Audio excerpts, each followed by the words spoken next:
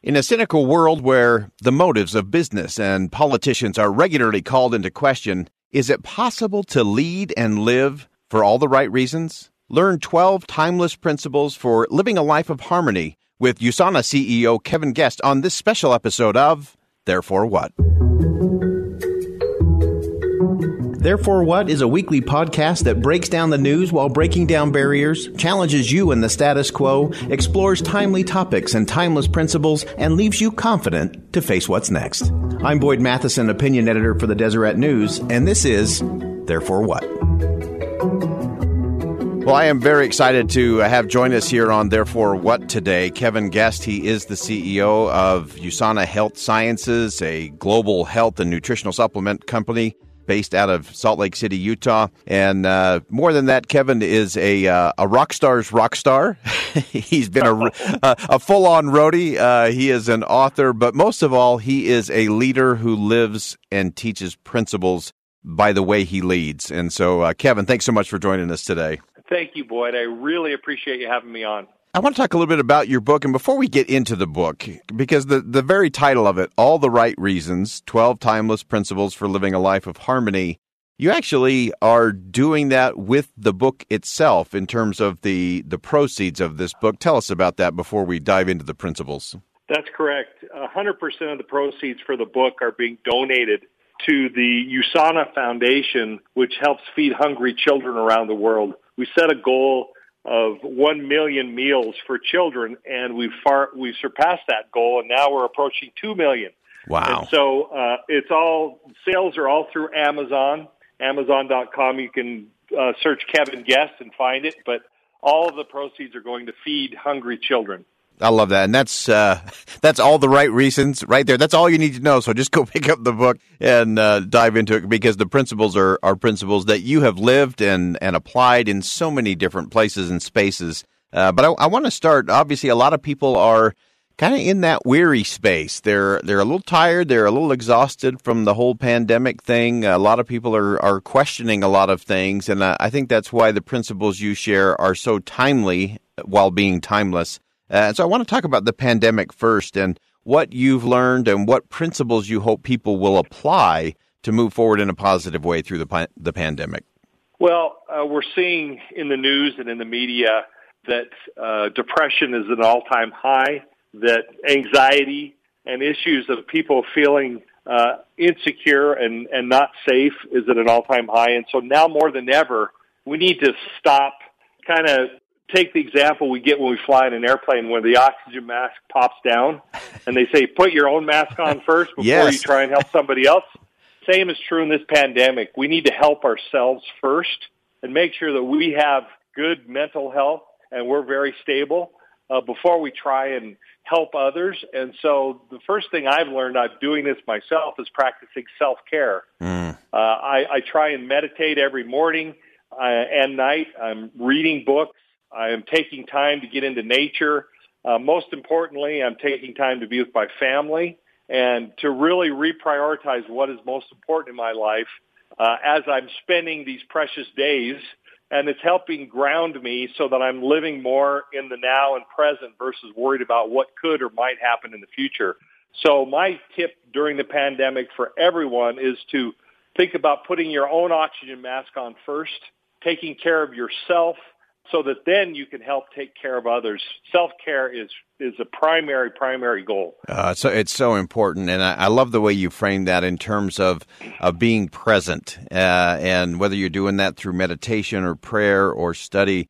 We talk a lot about this idea. So many are buying into this idea of the new normal, which sort of means we're not going back to the past, so that creates stress. And then we're also projecting that this is the way it's always going to be. And so we like to talk about it in terms of the new now and just being present. And to me, that's where self-care begins, because you can't self-care in the past or in the future. Yeah, you can only do it today. What are some other things that you found to be especially helpful as part of that self-care principle? Something for me that's been extremely grounding and helping me live in the now is journaling and just writing things down. That's actually where the book came from. Was I had through the years written down various experiences, and I remember when I had my first grandchild and I was holding this little baby, and somebody said to me, it will only take two generations to come and go. If you haven't written your things about your life down, then it'll be as though you never lived on the earth. Oh. And so I'm looking at this grandchild and thinking about the experiences I had in my life, and that was the beginning of what turned into this book, was just writing things down and things that are important to me and learning experiences, both good and bad, because none of us are perfect. We all make mistakes. The important thing is that we learn from the mistakes and don't repeat them. And so I share some very challenging times in my life also in the book.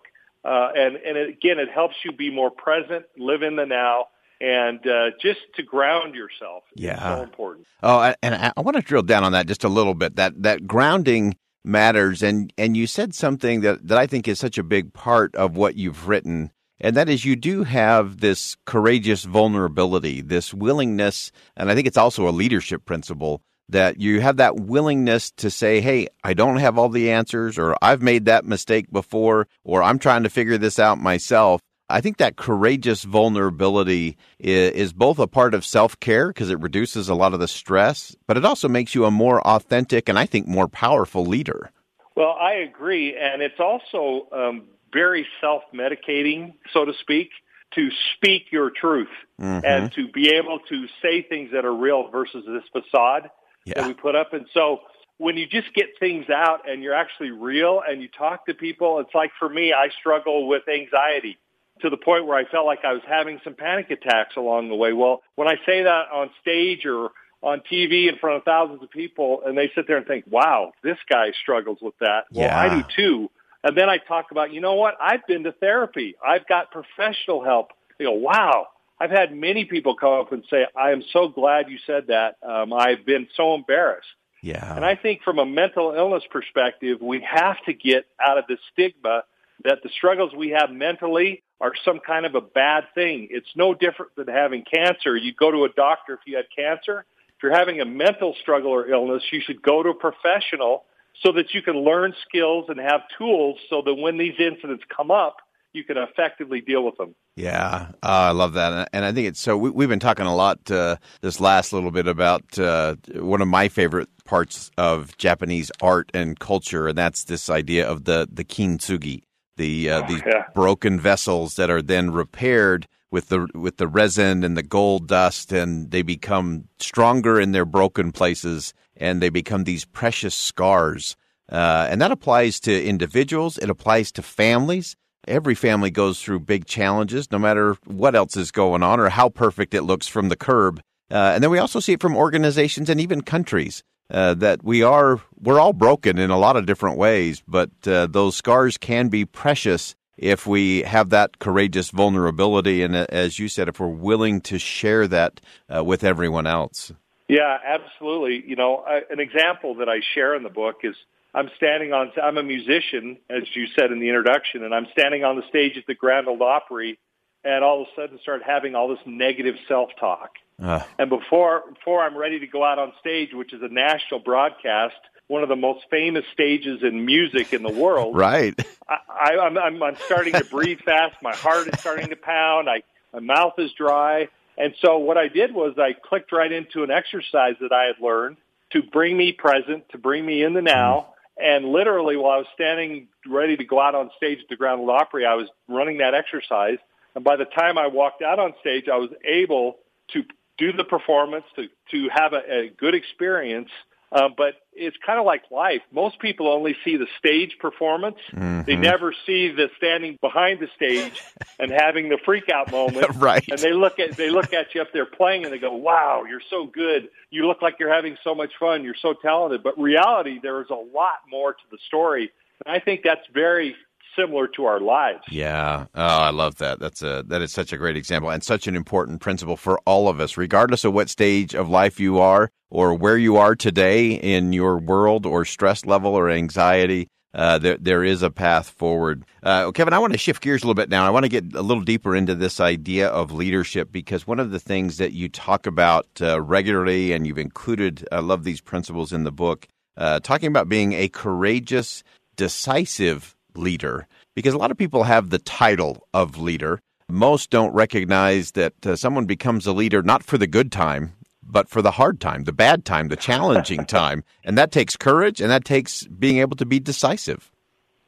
Yeah, that's so true. I often joke with other executives when we're in the middle of a crisis or something's happening. I said, well, this is what they're paying us for. and you know, that's really why we're hired and we're there, is to be able to be decisive when it matters the most. And I think the number one thing when it comes to that from a leadership perspective is to know what your core values are. What makes you you, what is your true north, and what is something that you're willing to never compromise. And as long as you know what your core values are, that is 90% of the battle, in my opinion, from a leadership perspective and being able to be decisive. An example that happened at USANA is we had a bunch of product that when we tested had a very small amount of microbes from some raw materials that we had. We could have just shipped the materials out and nobody would have known the difference. We could have microwaved them or nuked them to kill the bacteria, which would have caused a different issue. But we're a health company. We know what our values are and what we're about. So the decision became easy to be decisive. So we trashed millions of dollars of product because our core value at USANA is health. And integrity is another core value. And so it made the decisiveness much easier because we understood what our core values were as a company, and also for us as human beings, knowing where we stand. I love that, because often what we call decisiveness, wow, that person's a decisive leader, it's not so much that it's being decisive in the moment. It's what you just described, Kevin, as being decisive on what matters most long before any challenges ever come your way. Yeah, I was in a meeting one time, and there was an Apollo astronaut who'd been up on the space shuttle, and he told a story about flying F-16s, and he said he gets a radar report of the weather from where he's taking off to where he's going to land. And by the time in between, if there's a storm, right when he takes off, he turns his lights on bright, he turns his de-icers on, he does all these things, because by the time he gets in the storm, it's too late to take all those actions. And it's very similar to our lives. We have to plan way ahead of time, because when we're in the middle of the storm, most of the time it's too late to decide what our values are going to be, what kind of decisions we're going to make, because we're in a very emotional, high-pressure situation. It's just not the time to be making those kinds of decisions. So you're exactly right. It's a long-term proposition. I love that. It's the old adage that when the moment of decision comes, the moment of preparation's already passed by a long shot. That's exactly right. That's right. Hey, I want to shift into another area that I think is so lacking in leaders today. Another one of your core principles, and that is to just communicate constantly. In most organizations, leaders under-communicate by a factor of 10. In some organizations, it's more like a factor of 20 or 30. But why is that so important in terms of leadership? Well, I think that, and again, as I stated in the book, that nothing is more important than relationships.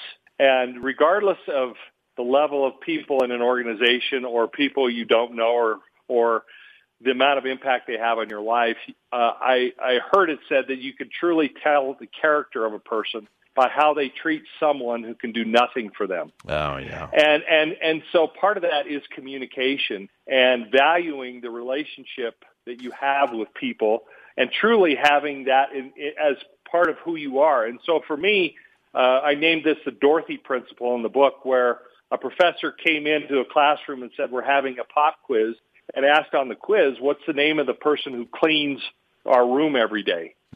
Nobody got the answer right. And he said her name is Dorothy. And he said, this is the lesson I want you to learn, that in life you're going to come across people who you need to know, who you need to connect with, who you need to understand that they're important and they have something that they can offer you, and you might not even know it. And so that whole connection and value and realizing that nothing is more important than relationships. And then the next step is prioritizing what those relationships are. One, God. If that's, for me, that's my number one relationship. And making sure that that's most important in my life. Two, my family. And then three, the people that I work with. And it goes beyond that. But if you truly believe in communication, it will just become a part of your daily interaction. Even when you're pumping gas and somebody walks by, you could just say hi and give them a smile. Yeah. Maybe you just changed their day. Love that. Absolutely love that. We need a hefty dose of that. It was always interesting to me. I saw this as a chief of staff in Washington, D.C., that some people just wanted to walk in the room with the senator or the member of Congress and have that cool moment. And then there were others who knew every one of the security guards. They knew every one of the staff in the senator's dining room. They knew everyone on the floor that opened doors and gave tours and all of those things. And it's just such a different mentality. And I love that Dorothy principle. I think that's so important. I want to get for a minute to, you are the CEO of a $1 billion health and nutritional supplement company. There are not that many $1 billion companies in the world, and not only do only very few break through that glass ceiling of $1 billion, even fewer stay above $1 billion. And so you've got entrepreneurs you're working with around the world. You've traveled, you've seen that. And you understand the entrepreneurial spirit like very few people I've ever met. And so I wanted to ask you, Kevin, what have you learned? What has surprised you about these people, these entrepreneurs that have helped you build this incredible legacy at USANA? Speaking for myself, what I'm witnessing are people who are willing to take a risk. In many ways, it's not an uncalculated risk, but they're willing to put themselves out there and do something that most people aren't willing to do, which is to step outside of their comfort zone and to do something that they truly believe in. And so at USANA, from an entrepreneurial perspective, for us, our job as the home office, the world headquarters, our job is to make sure, one, that we create the best products in the world so that they have confidence in what they're selling, and number two is to never embarrass them. And if they have that trust in us, it's really a partnership between the entrepreneur and the home office, the global organization. And if we lose that trust, we've lost everything. And so we can never do anything to breach that trust. And so as I've been an entrepreneur myself and started my own companies and had successes and failures, it all comes down to being able to take a calculated risk, being able to live through the disappointments. And one thing that separates a highly successful entrepreneur from someone who's not there yet is a highly successful person has been told no more times than the person who hasn't. And a no is just a maybe or on to a yes, and you're one step closer to success the more and more people tell you no. And if you truly believe that, you can move forward, because running your own business and being an entrepreneur is a lot of no's, and keeping that positive attitude because, boy, he's told me no. I really appreciate that because I'm one step closer to someone telling me yes. Oh, I love that. I love that. You said two important things I want to go back to. So one, you talked about that trust and that ability for that really creating space as a leader. One leader that I admire, she said, I always want to make sure that everyone who works for me knows that the safest place in the world to fail is in my office. Wow. And I thought, man, that's how you build trust. And then the other thing you said, Kevin, and I want you to go down a little bit on this one, and that is that you really have created this environment where you are supporting, you are training, you have that trust built. A friend of mine said that he was flying back one day with a very well-known Harvard professor, and he asked him, he said, so what's it like to work for Harvard? And the guy responded, no hesitation, says, oh, no, Harvard works for me. And that was the feeling. He felt that every day he showed up, Harvard was helping him get his message out, his principles, his teaching. So it wasn't him working for Harvard. Harvard was working for him. And that's changed the way I think about leadership. It's like, oh, anyone who works for me, they better feel like I'm working for them, not the other way around. Yeah, I just finished a book about mindset. Mm-hmm. And the whole notion is having a growth mindset versus a closed mindset. And the example you just quoted about Harvard, that person obviously had a growth mindset. They were very open and looking for and pursuing opportunities versus a closed mindset, meaning this is my job description and this is what I'm doing and I'm going to collect a paycheck. And I think entrepreneurs, from a leadership perspective, have to have a growth mindset versus a closed mindset. Love that. So good. Therefore what? Well, we're to that point, Kevin. I talked to you all day, and I think people would listen along because it's just fascinating to see these not just talked about in terms of being a principal, but of course the real test is how you apply them. And you do such a beautiful job of just lacing that in so people can say, oh, I can do that, and I can see how that works. And so we're to this part of the program that is the punch. It's the therefore what moment. People have been listening to us for about 20 minutes now. What do you hope they think different? What do you hope they do different as a result of listening to this today? It's the very word you used in the question, which is hope. I hope that people some way, somehow connect to one of the things we talked about here, and it brings them an added measure of hope in their lives. Especially living here in the United States, we're surrounded by so many negative messages, but there is so much hope and so much good. And I'm a believer that never in the history of mankind has there been so much good on the earth. And so what I would hope they would take away from this discussion, the therefore what is, wow, he did that, or he talked about that, I can do that. Or I don't see myself here, but if I apply this principle, I could be there. And so it brings an added measure of hope. Love that. So good. Kevin Guest, CEO of USANA. The book is All the Right Reasons, 12 Timeless Principles for Living a Life in Harmony. Kevin, thanks for joining us today.